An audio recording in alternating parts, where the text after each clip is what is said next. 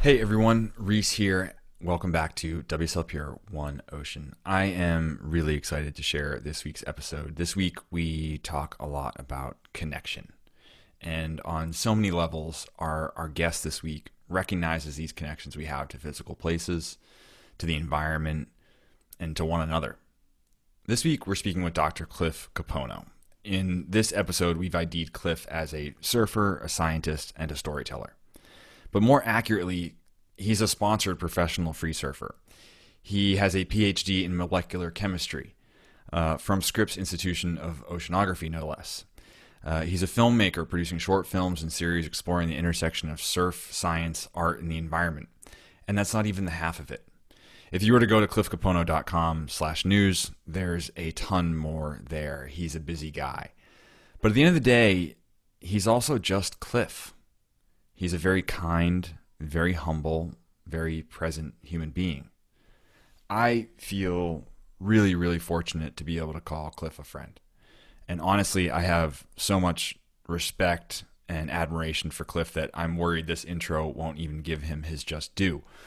But I also want to get to the episode because you're here to listen to Cliff, not me. So I'll shut up and get to the episode in which we talk about the way that Cliff views science and culture as one and the same, how he always finds subtle nuances of an issue, and how his indigenous Hawaiian knowledge and his experience in conventional science show that we are all connected. And that's pretty topical because this coming Sunday actually is a UN holiday. It's the International Day of the World's Indigenous Peoples. And that's important because we can't talk about saving the ocean or protecting the planet without recognizing, including, and supporting our indigenous populations around the world. So we're stoked to have Cliff on the show, and we're stoked that our friends at Hydro Flask are supporting this episode. Cliff's actually an ambassador for Hydro Flask's Refill for Good campaign, and it's rad that they support people like Cliff who are working to make positive environmental change. So thank you, Hydro, for the support. All right, I'm stoked in this episode. I'm going to stop talking. Let's get to it with our friend, Cliff Capono. Cliff, great to reconnect, man. Good to see your face. Same, brother Reese. How are you? Good. Just taking some much needed time to rest on the Big Island. I think it's been a pretty hectic few years of moving about and I think this is the longest I've been home in maybe like 10 years. So I'm stoked. It seems to be a common theme among a lot of the people I'm talking to. It's like, this is the longest I've been in one place in years. And you particularly, I mean, you have been around the world with both surfing and pursuing science and, studying over here in California for a while. You've been all over the place. So I can imagine it must be nice to kind of be settled. Yeah. And it's good to be able to kind of just notice like the seasonal changes, the season changed. I caught kind of the tail end of the winter and then it moved into the spring and now we're moving into the summer. And I kind of miss being able to just see just those kind of subtleties in the environment that change, from certain plants flowering to certain birds migrating and then leaving, the whales actually like seeing the last whale leave for the whole, year is kind of a special thing where when I'm kind of just jamming around, I don't really notice it too much. I just, the whales are here, the whales are gone, or this bird is here, then it's gone. And it was cool to see like a bunch of them and then down to the last few and then kind of be like, hey, you're that like last trailer straggler that moves on and hopefully we see them next year. So it's been pretty cool. Yeah. To be at home and see that. It's nice to connect to your place. I mean, I feel like since I've been working from home consistently, I now notice like, oh, there's that family of crows. Like they come at the same time every day to this same tree.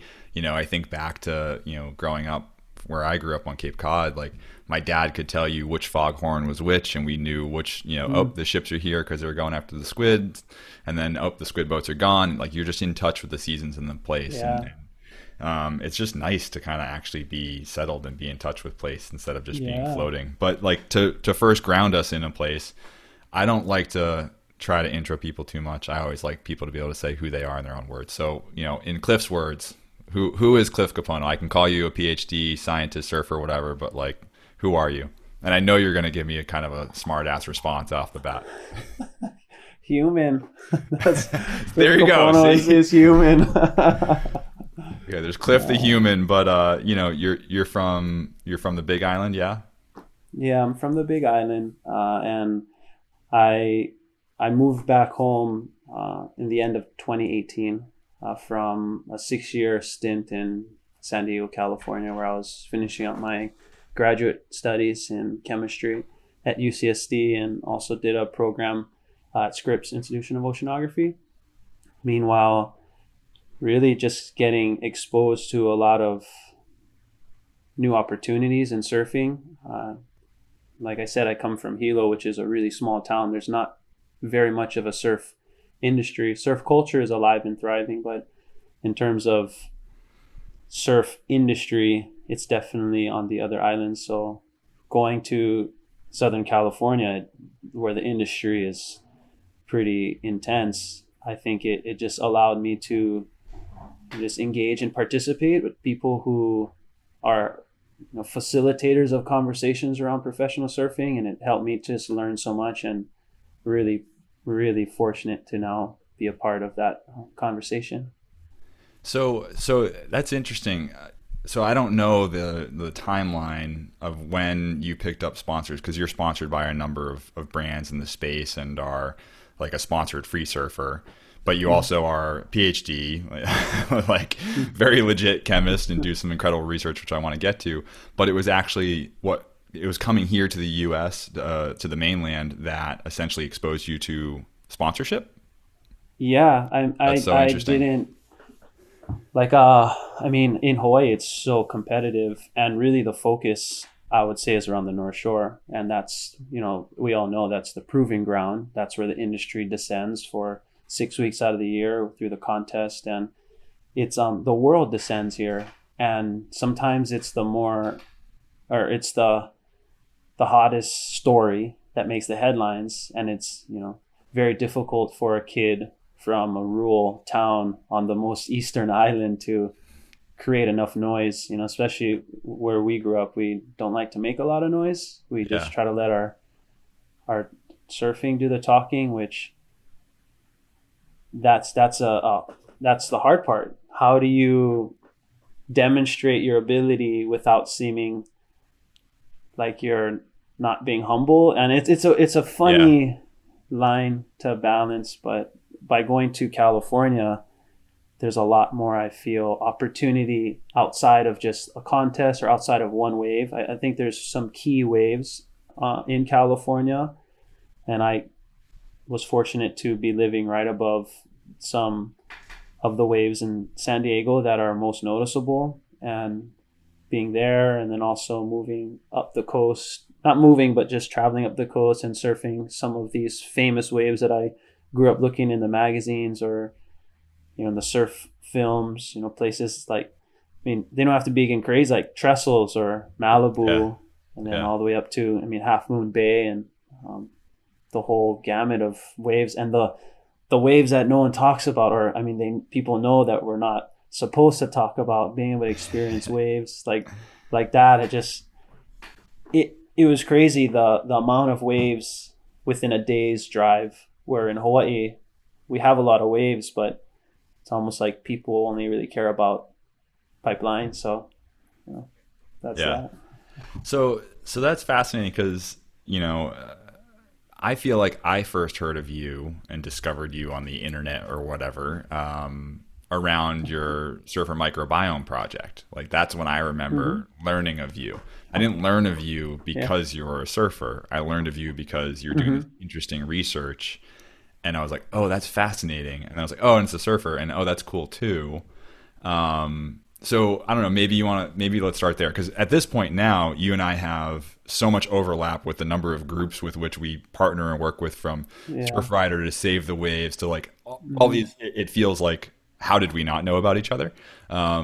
But I remember when I first kind of discovered you, I was like, wait, what? What is this all about? And it was fascinating to me learning about your research, and understanding, what my microbiome looks like is based on where I surf. So maybe like a quick one on, because I don't think we have time for the full Yeah, Science yeah, lesson. yeah. I mean, yeah, totally. I mean, basically, it was like I said, lifelong surfer, loved the ocean, moving up to San Diego to pursue education. Just on the backstory on that, I just didn't know if I felt a big responsibility to try to improve my community, and for myself, I used surfing growing up to elevate my status in my community, but it got to a point where I just didn't believe in myself enough to think that surfing alone could improve my community.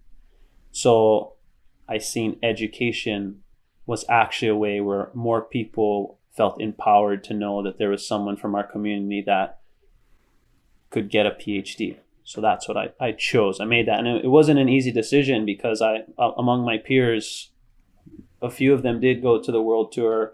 A lot of them won big, international competitions, and we're still good friends. And I just didn't think that I could do that. And I was like, what can I do? I can go to school to help my community. And when I went to UCSD, I was studying coral reef, and that was my main focus. And I ended up having a scholarship to study the coral reef for the first 3 years of my graduate program. But it came to a point where I couldn't get another grant studying coral reef. Coral reef conservation and research is highly competitive. People are asking, there's hundreds, maybe thousands of individuals trying to get money to study the ocean. And I didn't get the grants that I needed. So in order to continue the type of research I wanted to do, I had to think about another organism that no one else was studying. Science is very much about being the first or the only unique research topic. Right. And I just kind of by default looked at something that I was just as passionate about. And it felt a little selfish, but I was like, I'm going to study how surfers are connected to the ocean. And for some reason, there was enough support within the academic field to say, okay, what's your question? And that question was, how do surfers relate to each other on a molecular level? And also, how do they connect to the ocean on a molecular level? And these are things that are intuitive to us. We feel like, oh yeah, I feel connected to another surfer. I feel connected to the ocean, but there just wasn't enough empirical evidence to support this type of thinking.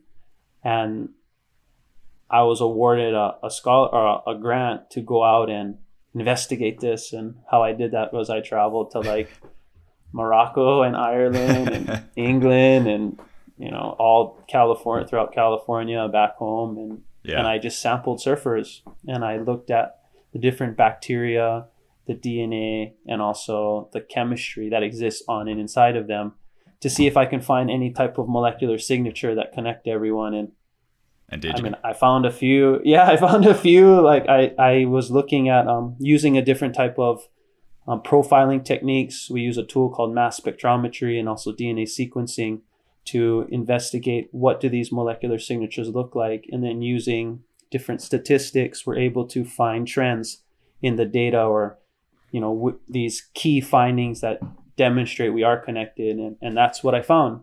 I found that on a molecular level, the types of bacteria that exists on a surfer are common if they frequent the ocean enough. And statistically... I was just going to say, so to like explain it in layperson terms, surfers who surf the same break will have more in common on a molecular level than maybe with like a family member or something. So say I surf and my partner doesn't, but I'm going to have at the molecular level a lot of things in common with the other people who surf the same places that I do, more so than my partner with whom I live or my sibling with whom I share DNA. Is that a fair summary, or did I just butcher that? You're more molecularly related to someone in Morocco that surfs than you are to someone who doesn't surf that lives down your street. So it's not even like surf the same break. It's like surfers because we're in the ocean. Yes.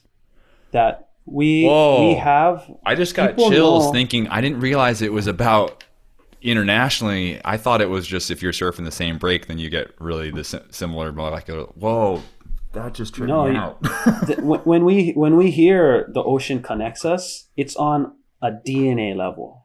And it may not be altering, well, there's no evidence yet to support that it alters our DNA, the human DNA. Sure. But this microbiome that we talk about, the human organism isn't just human cells.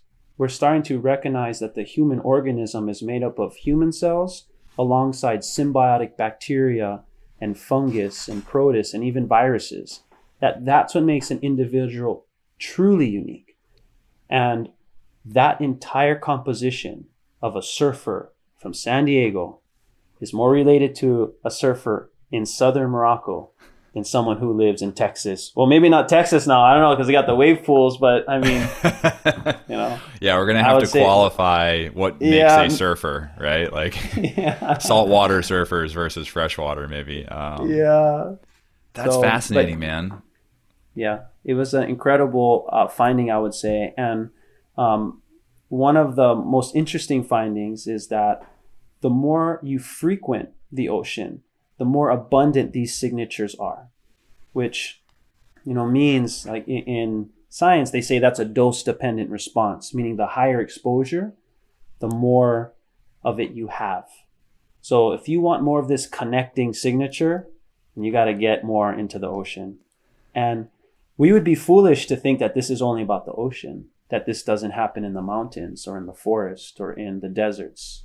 Our connection to nature is truly a two-way street. And these are some of the, empirical evidence and data that can show us just how intricately connected we are to the natural environment. It's so rad, man. That's so cool. This might be a tangent, and listeners, forgive me if we go too far down this rabbit hole, but have you read up much on the eDNA stuff? The ability to kind of like test DNA in the water just with like a Yes. sample, and basically like if you're swimming around, you could like dolphin DNA is off the coast just in the water. And is that, do you think that there's something there as well? Like, I'm not suggesting we're all part dolphin or whale or whatever DNA is floating around in our surf breaks, but at the same time, I don't know. Like, are we part? This is like the kicker in the whole thing that is pretty funny that you should mention this, is because the only other studies, when I'm looking through the literature, when I find these signatures, I look, okay, this is this type of bacteria that comes from the ocean. This isn't the most abundant bacteria. So it's not just like you go into the ocean and it just falls on top of you and that's why it's there. There's a signature that is a specific bacteria that lives in the ocean. And the only other literature that I find that people are studying very much this type of bacteria, because it's mostly abundant on them too, is whales, dolphins, and seals. So from a molecular level, or from this microbiome level, not only are you more connected to the southern Moroccan, but you're more connected to Flipper in the ocean. You know what I mean? So it's like, and these are truly, I feel, this is the hidden message in the Surfer Biome Project. It's not to, of course, going on this incredible surf trip for my studies was amazing. I met so much people and got so many opportunities, but it's to demonstrate that the histories that many indigenous cultures believe to be true is actually relevant and understandable today to the mass. That you don't have to identify as an indigenous person to acknowledge that the science suggests you have a connection to someone more than just your family or your kid or your mom or your dad. You have a biological connection to the environment and the organisms that live in it. And that's what the Surfer Biome Project truly demonstrates in my mind, is that we are our environments. We have this deep connection from our indigenous perspectives. And if you don't identify as an indigenous person, then here's a new story. Here's your indigenous story, person who doesn't feel they have a home. This is the planetary species story, that we are all connected on a molecular level. That is so powerful, Cliff. And you could not have made a better segue into another topic I wanted to talk about. But I had questions along this topic, but I also want to talk about it. Is like, how much do you think your indigenous connection and history and ancestral connection to your place and the ocean, how much do you think that's influenced your science work, and then how do you work those things together? Because it's funny, because I was like preparing for this conversation, which is funny because we're buddies, and I was like, I'm just going to catch up with Cliff, and then I was like, no, I should actually like prepare. And I was like, oh, Cliff does a great job of balancing this like science with indigenous thing. And then I went, well, wait, actually balance is the wrong word, because balance presupposes that the two things are on an opposite side of a fulcrum, right? Mm-hmm. And they're not. I don't think they are, or at least I don't think that's what you do. If anything, you leverage your ancestral knowledge to make your science stronger, and vice versa. You put them on the same side, and you go together. These things are really powerful. I don't know. Does that seem like a fair characterization? Yeah. I mean, totally. I feel that both science and culture are one and the same, and it's just a misunderstanding, a miscommunication between people of opposing perspectives. I believe that once we identify the differences between these two perspectives, we can marginalize those differences in order to move forward with a similar goal. And that's how I always seen it. I don't feel that I mean, what is science really? If you Wikipedia, it's basically trying to understand where we fit among the universe and using different ideas as ways to explain it. And the ideas are tested for us to determine whether they are kind of accurate or inaccurate. So the difference between, I feel, a lot of conventional science, I would say today, is that conventional science, this idea of making an observation, asking a question, testing it, and creating a theory, that's on the order of, say, months to maybe years. Whereas indigenous science and more traditional science, it's over centuries. That's the time scale of the experiment. So the outcome, I believe, from an indigenous science perspective, is much more grounded in truth, because it's had generations to test whether it's accurate or inaccurate, rather than a lot of these conventional scientific methods, which have only been around, in the last 200 to 300 years. It's a very shortened time scale. And when we haste into a decision, oftentimes we might arrive at inaccuracies, if that makes sense. That makes perfect sense. I guess maybe where it broke down, and I don't know, and I'm not suggesting that this is correct or anything, but I feel like religion is another portion of this whole conversation, right? And religion in the sort of modern man Western world, somehow there was like science and religion, right? But like because white people basically, took over and ruined a lot of things, and then kind of bucketed all indigenous stuff just as like all indigenous stuff is over here, and didn't take the time to understand indigenous knowledge of a place and an explanation for how things work and ecosystems and our connection to them. It was just lumped in with, these people think that there are some sacred gods, and like that doesn't make any sense, and so they don't know anything, and let's not include them in the discussion in the science going forward. I don't know, does that seem like a fair characterization? I mean, totally. And we're gonna look back in 200 years, and when we're the ancestors, some culture is going to be like, oh, their people's ancestors used to walk around and pray to a little rectangle thing made out of rare earths. They prayed to these little rocks that they found in the bottom of the ocean, or they used to mine it out of the mountains, and all of that was so important to actually them surviving. They were so silly that they ripped out what they needed to survive in order to just pray and talk to themselves and to just stare and meditate. Like, who's going to look silly in 200 years from now, if we're even around? You know what I mean? So it's like, it's only human to judge. So I try to give them benefit of the doubt. When you think about, maybe even in my own culture, these first Europeans that arrived onto the Hawaiian shores, they're trying to communicate to these people. And I would just put myself in my ancestors' situation, where if someone came and they're like, what are you doing? And I'm trying to figure out what even those words mean. Like, what am I doing? I'm going to go fish. Like, well, why are you just standing on the beach? It's like, oh, I guess I'm waiting for the ocean to tell me it's okay. While I'm waiting for waves, timing the sets, watching the wind, Yeah. seeing where the birds are flying. They're like, the ocean's talking to you? I'm like, yeah. Like, oh, would you say you're like praying to it? Like, what's praying? Yeah. You talk to the thing and it talks to you. You're like, oh yeah, fully I pray to the ocean. They're like, oh, pagan, like you're the devil, So it's just these misunderstandings that probably resulted in this marginalization of a way of life. Which is insane because indigenous people represent I think it's close to 500 million people on the planet.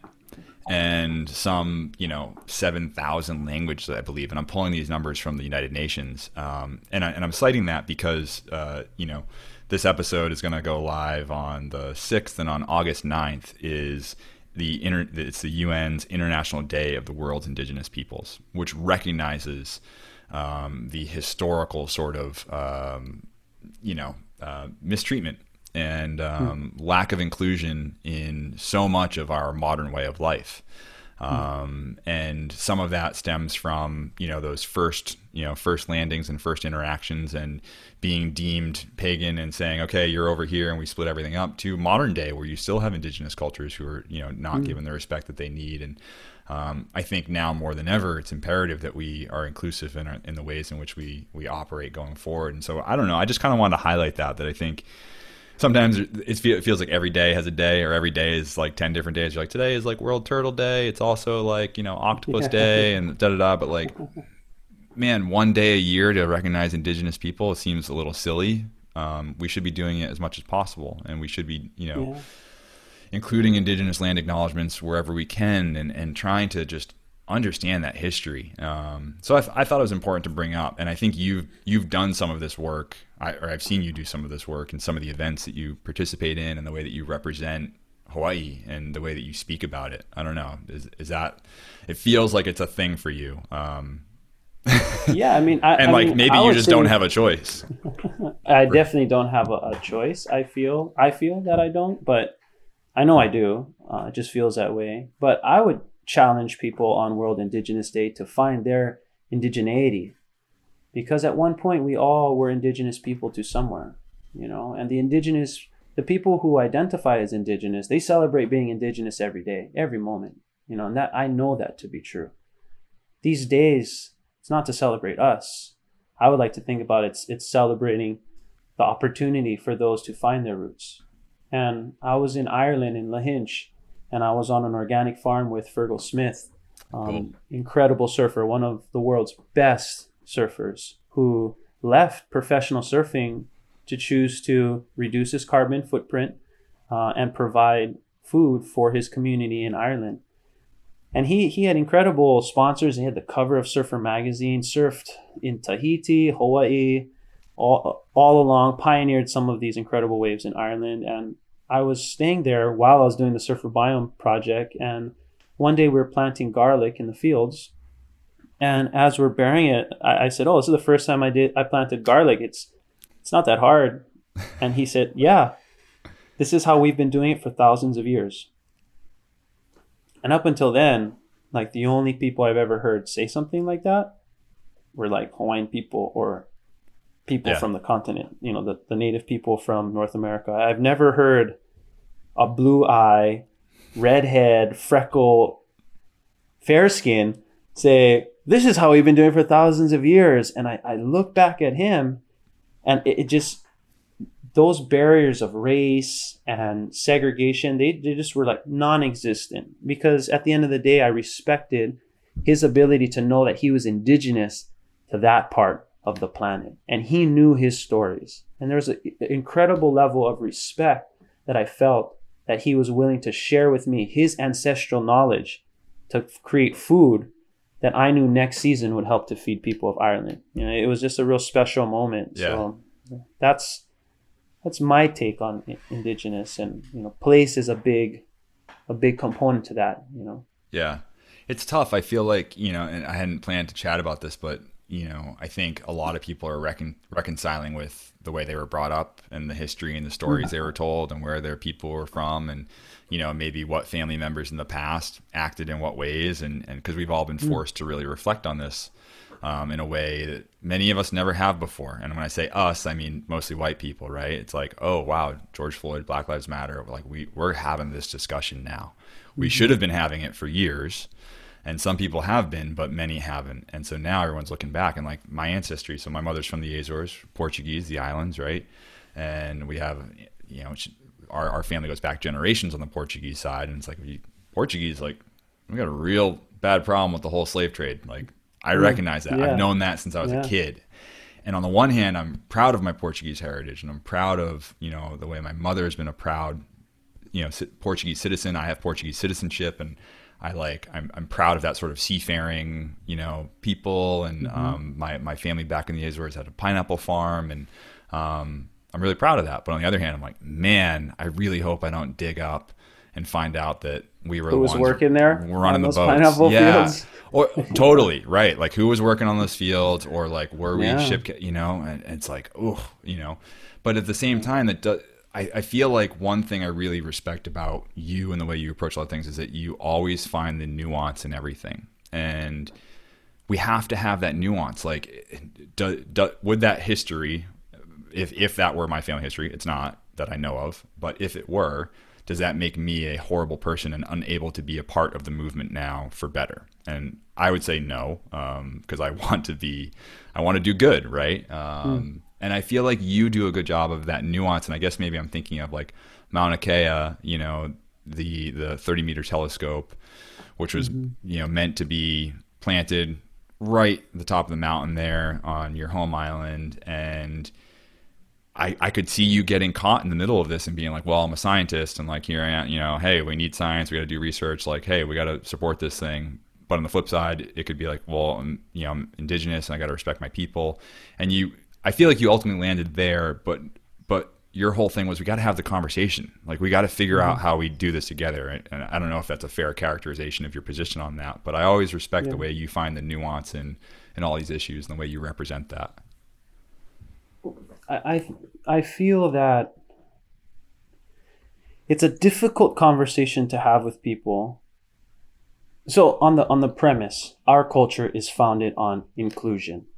This aloha is a very inclusive ideology in our culture. And when we move away and we become exclusive, that's when things begin to fall apart. So a lot of times, rightfully so, I believe, there's intergenerational trauma that exists from this colonialization and marginalization of Native people here in Hawaii that make them feel that it's us versus the world. And I was in this perspective for a long time. And I slowly began to break down that thinking to recognize that if that telescope goes on the mountain, that's not just a Hawaiian problem. That's a global problem, because conservation land, designated federal conservation land, will be developed. Pristine conservation, federally recognized land will be developed in the name of science. That's a very dangerous situation to have on many fronts. Is it okay to put a hospital that say would cure cancer, if we put that on Half Dome? That's the only place that we could do that. It's going to save people. It needs to be there. It's for humanity. Do we desecrate the spaces which have been designated as pristine? That it's a bigger issue. It's not Hawaiian. It's human. And once I started to have a conversation around this is a bigger issue that includes all of humanity, I believe it was easier for me to decipher what should be done. Yeah. Mm-hmm. And you're talking about setting precedents. Like, what are the precedents that we set for the ways in which we'll treat the planet that we're connected to? And, do we set a precedent that this is okay? And of course, arguments like these can be really simply reduced to, oh, it's science versus ancestral land. It's like, it's not just science. There's like economics there. There's a whole lot. It's like, yes, it's for science, but there's a whole lot there. So it's not simple. Both have been appropriated. Both science and culture has been appropriated to create this drama between two people while, like, I know there's never going to be a center that's going to be built on Half Dome to save cancer. Like, I understand that. But what if there's a resource? What if there are certain minerals and ores within that face that are critical to creating a vaccine for COVID? And whether people agree with that or not, that's the demand that's relevant in our times. Is it okay to just extract from that place? Yeah. I would argue no. If there was enough thought to put into protecting these places, we're going to begin to be taking from our reserves. You know what I'm saying? It goes back to the thinking that you mentioned before, which is the long-term thinking and having it, you know, looking at our various baselines and thinking about, okay, we need this thing right now, but what new problem are we creating by doing this action now? Or what other greater solution are we missing by acting in this way now? And I think about the ways in which we have gone, okay, cool, we got to get off fossil fuels. We need electric cars. That means we need batteries, which means we need minerals. So we got to dig up all the minerals. Yes, we need, yes, but what problems are we creating by creating battles? I'm not saying we shouldn't be getting off of fossil fuels. I agree that is the solution. That's the path we need to take. But let's be thoughtful in the ways in which we start to go down that new path, especially as, these are our chances to kind of right the ship and set the right course. I mean, like we spend so much time as a species just cleaning up after ourselves. And so wouldn't it be nice if we kind of took a very thoughtful course forward that is inclusive of that broader thinking of a place, and how to build a sustainable future? I don't know. Maybe that's too much to ask. No, I mean, that's where technology, I feel that's where technology can play a role. Technology is advancing the ability to perform. And, right now, the technology is inhibiting us from advancing. So there's room to develop. And I think it just requires us to invest into these technologies that have the potential to do good. It's not the answer right now. A lot of the brands that, I work with, they're not there. I don't think any brand is quite there. But that there are divisions or entire, like the entire division of the brand, if they're moving towards finding out what is that new technology and they require the consumer to help push that technology, I'm on board with that. I don't know all the answers and I don't know where we're going to go, but if there's an opportunity for me to engage in a conversation around developing positive technology to be a better environmental steward, I'm on board with that. Yeah, and that brings us to another great topic, which is like you occupy this. It's such an interesting space, right? Like you are sponsored as a surfer, but you aren't just surfing. You're doing science, right? And so you're doing a lot of your science and a lot of your work is for conservation. I mean, you have spent time with Native Lake Water, Surfrider Foundation, Save the Waves. You're an ambassador for WSL Pure. Who else am I missing there? I feel like it's Sustainable Coastlines you hang with, Parlay you hang with. Like you've been a part of so many groups and done so much good work. And so you are very generous with your time in this conservation space. And then on the brand side, you're really thoughtful and you're always very nuanced about how you approach the brands. And so full disclosure, we're really psyched to have Hydro Flask supporting this episode. So they're one of them. So we're going to shout Hydro Flask. But I just think it's cool the way that you have had to be thoughtful about that and the way that you phrase it, because we know that consumerism is a challenge to our existence on this planet, and we traditionally overconsume. But there are certain products that'll help us not consume so rampantly. Is that fair? And while we're at it, I'm going to pull up the Hydro Flask campaign because you're a part of this thing. Yeah, I think there's always there's these opportunities where there are now brands out there, and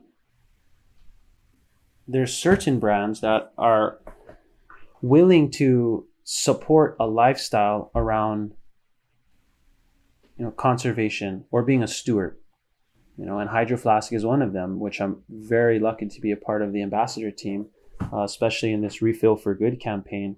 And when Hydro Flask first came to me, explaining that they're expanding this ambassador team, I didn't know if they were just asking for my recommendations of people. I didn't even know they wanted me to be a part of this team, you know. But looking at It's like literally, hey Cliff, we want you to join, and you're like, me?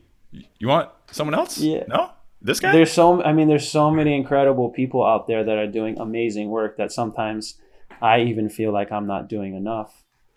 But that they're willing to launch these campaigns that are specifically catered to trying to understand and put a feeling of empowerment into the consumer or into the everyday person. I think that's pretty incredible, and it's pretty awesome that there are brands out there like Hydro Flask that are willing to take the time and invest in people to have a lifestyle of, like I said, stewardship, and that's hopefully that becomes the new standard.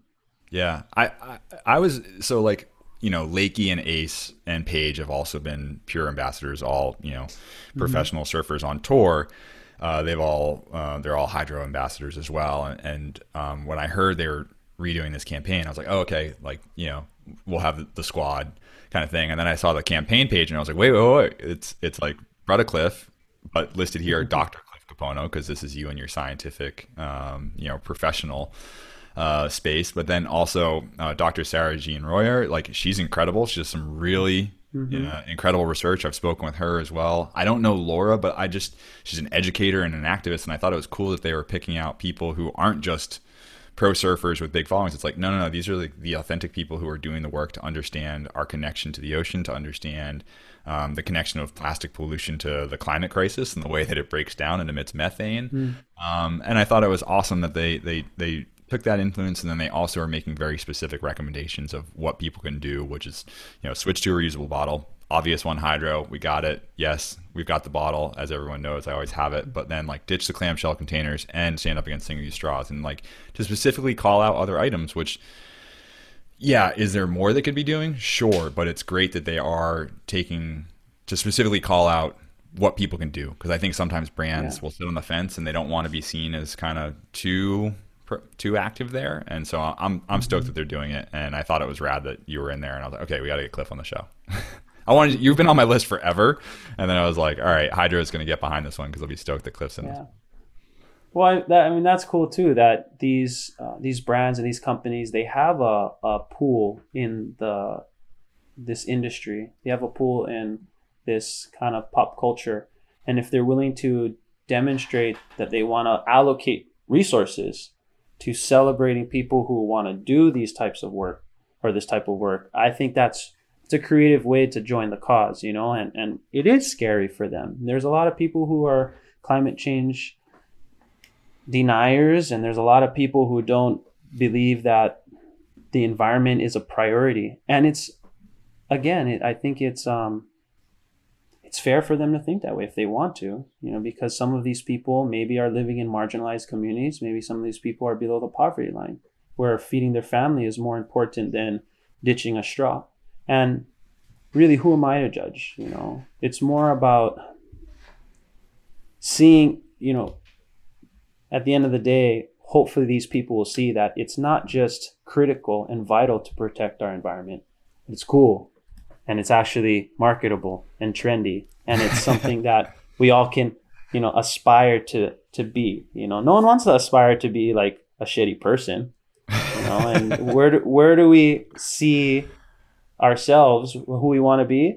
It's a lot of times the media shows us what we are, which has its negatives, but a lot of times media and culture demonstrates and celebrates who everyone else should strive to be like.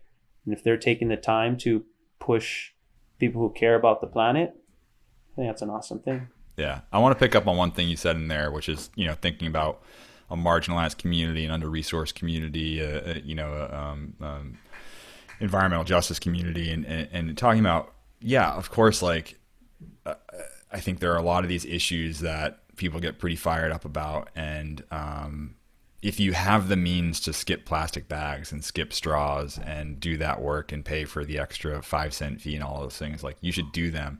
You shouldn't judge people who don't do them. But what's interesting is how those communities are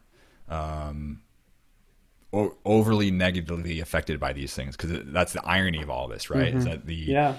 the under-resourced communities are going to be hit first and hit hardest by all of these issues, Mm-hmm. whether it's plastic pollution that is all over their streets or in their environment because there are no resources to clean it up because it's Exactly. dumped there, or it's climate change. I mean, you look at Bangladesh right now. Bangladesh is literally underwater as a result of climate from rising sea levels from these storms and everything, and they are getting hit so hard. And the average American emits 33 times more carbon than your Yeah. average Bangladeshi. So like, and we're not feeling it because we're set here, Yeah. most of us in America. So that's the injustice that I think is really imperative that we start to think about the ways in which we create solutions going forward. But you also talked about being kind of like the models that we see in the media, and obviously the media, we're not going to go down a whole media, that's like a whole other series that we can start. We can co-host a whole series in the media. But I do think media has changed, right? And we're all being influenced Yes. in many different ways now, whether you're getting mainstream media or news or whatever, or social media. And I think you talked about modeling, and like that's what I see you as, Cliff, is like you have become such this unique model that's really different for kids who are growing up today and saying like, oh man, I can still surf, but I can also pursue education, or I can pursue science, and I can also do these other things. And like, I don't know how intentional that is, but I think it's an incredible thing for people growing up today to see there's a different way to do it, to prioritize education, and looking at the way that you still connect that all back to your community and trying to do better for your community. It's not a Yeah, I question. mean It's just a that's real statement. kind of you to say, and it's and I would have to give credit to the people that support me. The people at Visla, the WSL, and also the media, Surfer Magazine, Surfers Journal, Stab, online. All these outlets are taking the time to support a conversation around not just the environment, but indigenous perspective and alternative in surf culture, which I hope continues, because I feel that's what it really was grounded in. Surfing was really, well, at least in the media side of things and the celebration of a lifestyle. It's a feeling. It's that lifestyle that I believe we shouldn't have just this homogenous perspective of surfing is only at the competition level, which competition is important. We need champions to celebrate. We need that. It's in our storytelling of being human, the champions that win the world titles. Like, that's important.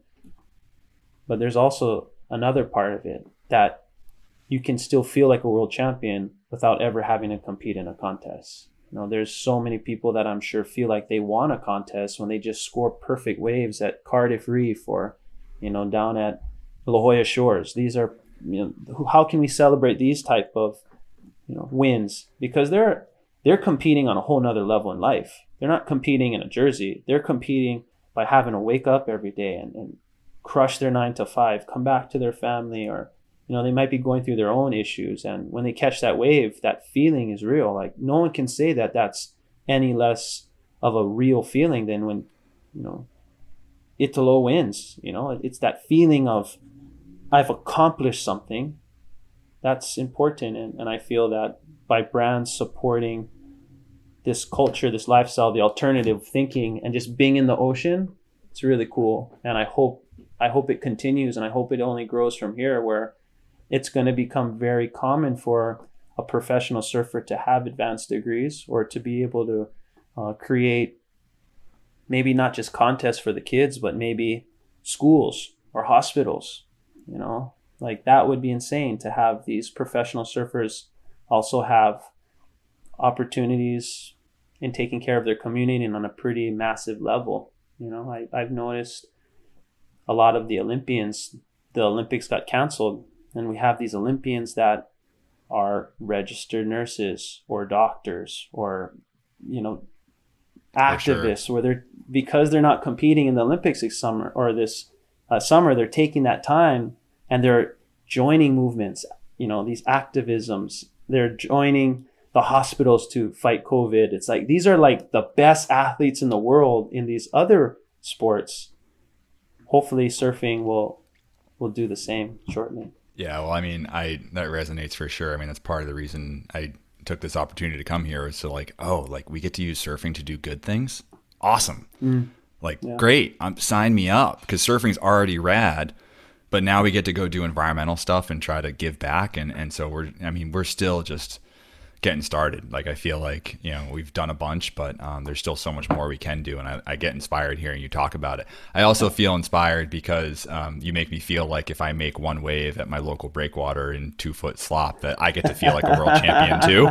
You gave me permission to celebrate. So if I can make a wave, can claim it. Just claim I'm going to claim so hard Double the next time I fist. get to surf. It's been so flat and so weak here lately, and I have barely surfed, and I'm gonna hardcore claim whatever I surf next. Just have whatever flag you guys fly in Cape Cod, have that thing in your car, and just run to your car after you get a wave and just hold it up. Like, oh no, it's a Cape Cod guy claiming his 2-footer again.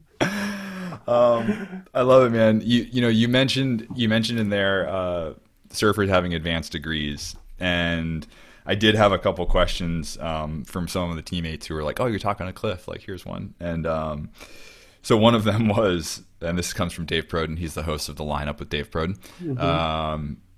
He said, "Are you the best surfer in history to hold a PhD?" No, I'm not. And I'll go through it for sure. It starts just from my limited inspirations that I have. There's Clyde Aikau. He graduated from University of Hawaii. He won the Eddie Aikau Big Wave Invitational the year that they started. There's also strong number one. Ricky Grigg. He got his PhD from Scripps Institution of Oceanography. 30 years old, won the Duke Hanamoku Invitational at Sunset Beach. You got Sarah Gerhardt, who was the first woman to surf Mavericks. She also is a professor of chemistry. She rips. Up in Santa Cruz, California. Now you have the younger crop. You have people like Iski Britton, who holds a PhD in environmental science, who's also a postdoc studying social work and our social connection to the oceans across the planet. Yoni Klein, medical doctor from Israel, that is also on Billabong as a free surfer. Right. And this guy, Max Weston, he's a longboarder from Australia. I think he's ranked number 20 or something on the World Longboard Tour, who also just got his PhD in nanoengineering in Australia. So they're there. You had that list very at the top of your mind. Like, have you been asked that question before, or what? I just think about, like, I'm not the only one. There's better surfers, and I'm lucky. I feel that I have people in my corner, like I said, people like Visla and Channel Islands, Hydro Flask, and it feels really good to know that those people not only support some of the best surfers of all time, but they also want to support this conversation, which is really an honor. Very cool. Dave argued pretty hard that he thought it was you. He thinks you ripped the hardest, but Clyde winning the Eddie, that's assault. Uncle Clyde is legit. Yeah. A question I had, but a question also Tim had was, what's your next scientific endeavor? We haven't even talked about the Mega Lab yet, and what are you working on? Is the Surfer Biome Project gonna kind of keep going? I know that you've been working on some coral stuff with like 3D modeling, basically, or mapping, and so what's next? Yeah, so for the next part of it is I really love to ask these scientific questions about the environment and ourselves. Really, I'm just trying to understand how do humans interact with nature, and how do we have conversations, scientific conversations and cultural conversations around that. So the Surfer Biome was a nice segue into that, a nice introduction. In Hilo, I do my science research in a lab at the University of Hawaii called the Mega Lab. And what this place, it was started by this really, really cool guy named John Burns. He's a surfer, skater. What a great Like, description. He's a really cool guy. he's super cool. Like like first time I met him, he had like a ramp at his house, and he was just skating. And I found out he's like one of the best coral researchers on the planet. And Whoa. he was the one who created the methods to model coral reef using cameras, like regular cameras that we would use every point and shoots even, or GoPros. And what the Mega Lab is trying to do is trying to map the world's oceans in 3D. And there's these many other projects that have been doing it alongside him. People at Scripps are doing it. Google has been doing it. The Caitlin Seaview project. There's a bunch of these projects out there trying to map. What separates the Mega Lab, I think, from many other scientific endeavors is that Mega Lab likes to exist on the interface between science and art. Because, at the Mega Lab, John believes both science and art are about creativity. And I think we both agree that that's very important in finding solutions in today's changing world. We have to be creative. We have to create new ways of navigating the issues that we're facing. Well, it makes me think of our good friend Ethan, right? Ethan Estes, who yes. He was on the podcast, I think episode 2.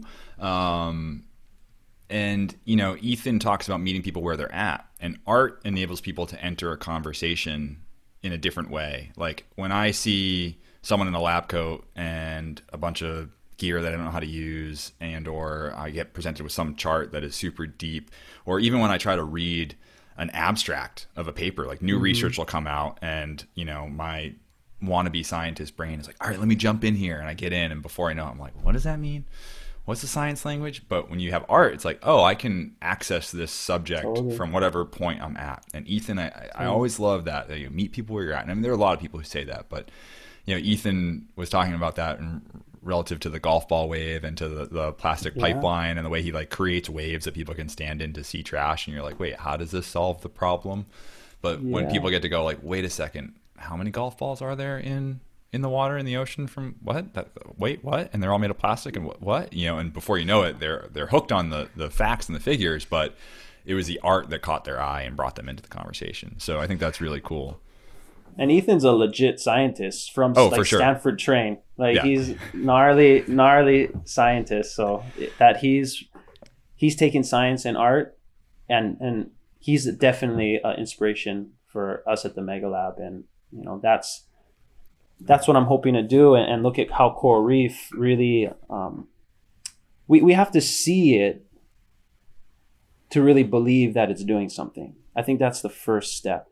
And there's a reef just off the waves here in my island that people don't really know about. A few of the fisher people and the divers, they go out, they know about these reefs, but the surfers, they don't even think that we have these commanding reefs. It's these brilliant gardens of coral that are just outside of the waves, like literally underneath the waves. And they're so resilient that as we see these mass coral bleaching events in the Maldives, in Tahiti, throughout the Indian Ocean, there's reefs that are thriving here in the Hawaiian Islands that if we don't know they're there, we run the risk of losing them to development or agriculture or tourism. Like, I think if we know they're there, that's the first step. And that's what I'm doing now at the Mega Lab, is not only are the places that I try to travel to surf, I hope to create these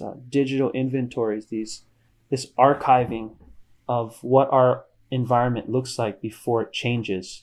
And hopefully when I catalog all these reefs, they get better when I come back in 10 years. That's the goal. And hopefully it's not the other way around, where those become the last images of a healthy ecosystem. Yeah, it's I think that's so important. I mean, I've talked about shifting baselines here a bunch of times.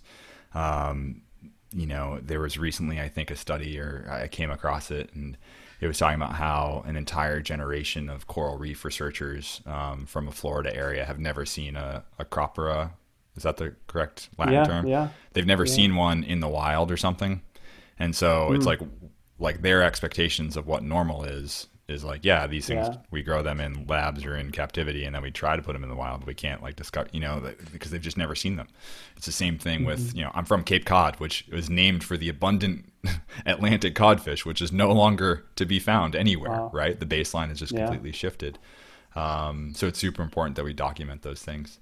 I want to try to wrap it up, and because I know we're both in rooms without AC and the windows closed and it's hot. This is my final question. If you could take anyone surfing anywhere in the world, where would you go? Who would you take with you? And what would you talk about? We'll say someone alive, but it can be alive or dead. It's like, this is your chance to have a Yeah. really important conversation with someone else. Um, I think it would be with Duke Kahanamoku. Ooh.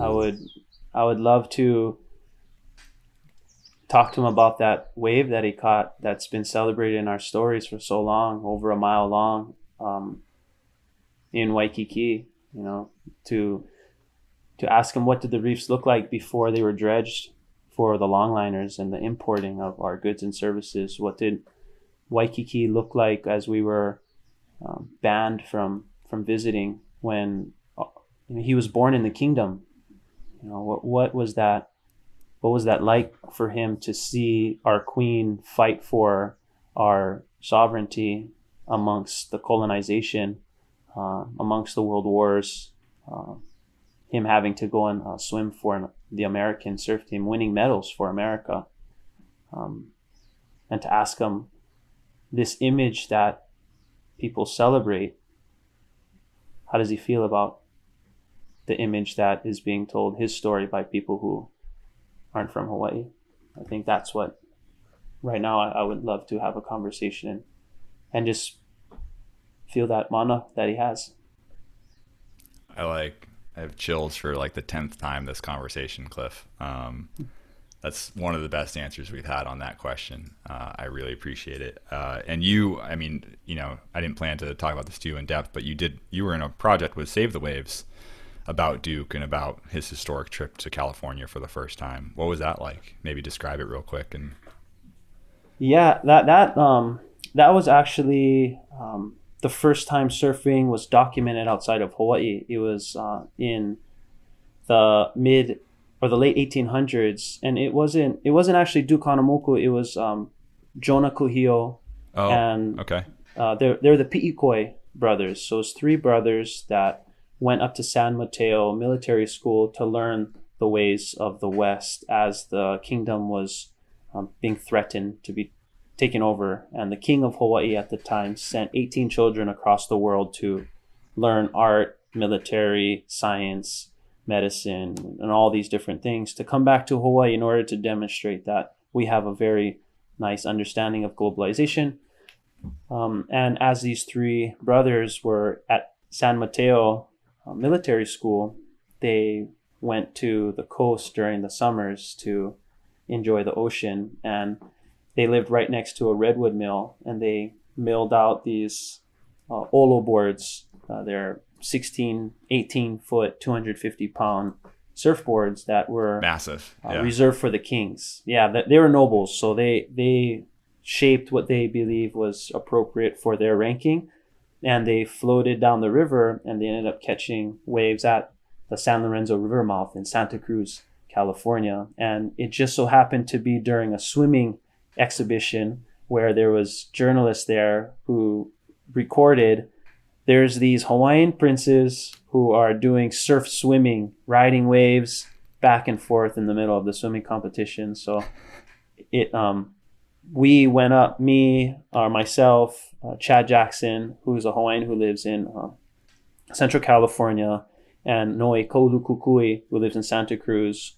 We had replicates that Bob Pearson shaped up in Santa Cruz, and we reenacted that historical moment of the three brothers surfing on these boards. And they're super heavy, and it was freezing cold in springtime in Santa Cruz, and we were only wearing singlets, so it was very hard to get some quality rides, but we achieved that objective, I guess. And when riding those boards and feeling that moment that, over 100 years ago, that same thing happened in this foreign place. Yeah. It felt surreal to know that we were there before, and we'll still be here. I'm going to do everything I can to make sure that 100 years from now, there's going to be some kids doing the same thing. So yeah, it was a real incredible experience that Save the Wave put on. Yeah, that's awesome. I feel like it's cool that you got to have that connection to what that traditional version of the sport is or was, or that one, version of it. And I mean, you're known for also surfing alayas and all sorts of different craft and connecting back to kind of the roots of the sport, which is so cool. But the Duke answer is solid. And I just feel like, I would love to, if you do happen to hang with Duke, can I give you a Zoom recorder and will you record it for a podcast? Yeah. I love it. Cliff, anything else you want to share with our listeners or the world? Not that everybody in the world listens, but our listeners, I'll stay there. Yeah, thanks for having me. It's like always great to catch up, and hopefully some people listen to more than just a few minutes. Yeah, we went long on this episode, but listen, it's good, man. It is always a pleasure to catch up with you, and I have tremendous love and respect for what you do. And I am sad that I'm not seeing you anytime soon because of quarantine, but at the same time, I'm stoked that you're settled in your place. When we caught up last time, you just seemed so mellow and chill, and everything was good. Your energy was just really solid because your hands are in the ground, your feet are in the soil, and it's good, man. Thanks, bro. Appreciate you. Love you too, bro. And hopefully we'll catch up sooner than later. Yeah, man. Sounds good. Okay, bro. I know Cliff wouldn't take me seriously on this, but I feel like he honestly is the modern embodiment of Duke. Or at least is expressing that deeper connection to the sport of surfing, to his community, to the ocean, through his work, through his platform, and all for the better. Cliff's a role model in so many ways. And again, I just want to say thanks to Cliff for joining us, for being an ambassador for WSL Pure, and being an ambassador for the ocean. I mean, he's engaged in so many different nonprofit groups and doing so much environmental work that it's truly impressive. And I'm glad to know that Cliff exists in the world. Mahalo, brother Cliff. Again, I want to say thanks to Hydro Flask for supporting the show. Check out their #RefillForGood campaign. It's awesome. Remember, get yourself a good reusable bottle, ditch the clamshells for your to-go lunch, and stand up against single-use straws, because you don't need them. It's not hard. You can do this. You can find more at hydroflask.com, or you can follow along at hydroflask. And be sure to stick around at the end of the show, because we want to hear what your favorite tip is for going plastic free, and Hydro Flask wants to hear your ideas too. Send it our way via a voice memo to oneocean@wslpure.org. Again, it's oneocean@wslpure.org. Send us a voice memo with your favorite, most creative tip for how you go plastic free, and maybe we'll feature it in a future episode. Of course, thank you, our listeners, for listening. If you like this episode, do us a huge favor. Throw us a rating or a review on Apple Podcasts. If you've got feedback or ideas, send it our way. Just shoot us an email or find us online at WSLPure or at WSLPure.org. And that's all I got for this week. All right, here's a plastic-free tip from our friend, Selena. Thanks. Hi, Reese. This is Selena here, dive instructor, currently living in Martha's Vineyard, Massachusetts. Very lucky to be here, surrounded by the ocean and the sun and just happy, healthy vibes. Hope everyone's doing okay. My plastic-free July tip I wanted to share with you was just that choice of when you go into the supermarket, maybe choosing that glass jar instead of plastic. For example, switching from a plastic container with peanut butter and just picking up that glass one instead. Hope everyone's happy and healthy and safe, and I love the podcast. It inspires me weekly, daily, by the minute, and I love sharing it with my friends and talking about all the changes that we can make in our everyday lives to support this cause. Thanks.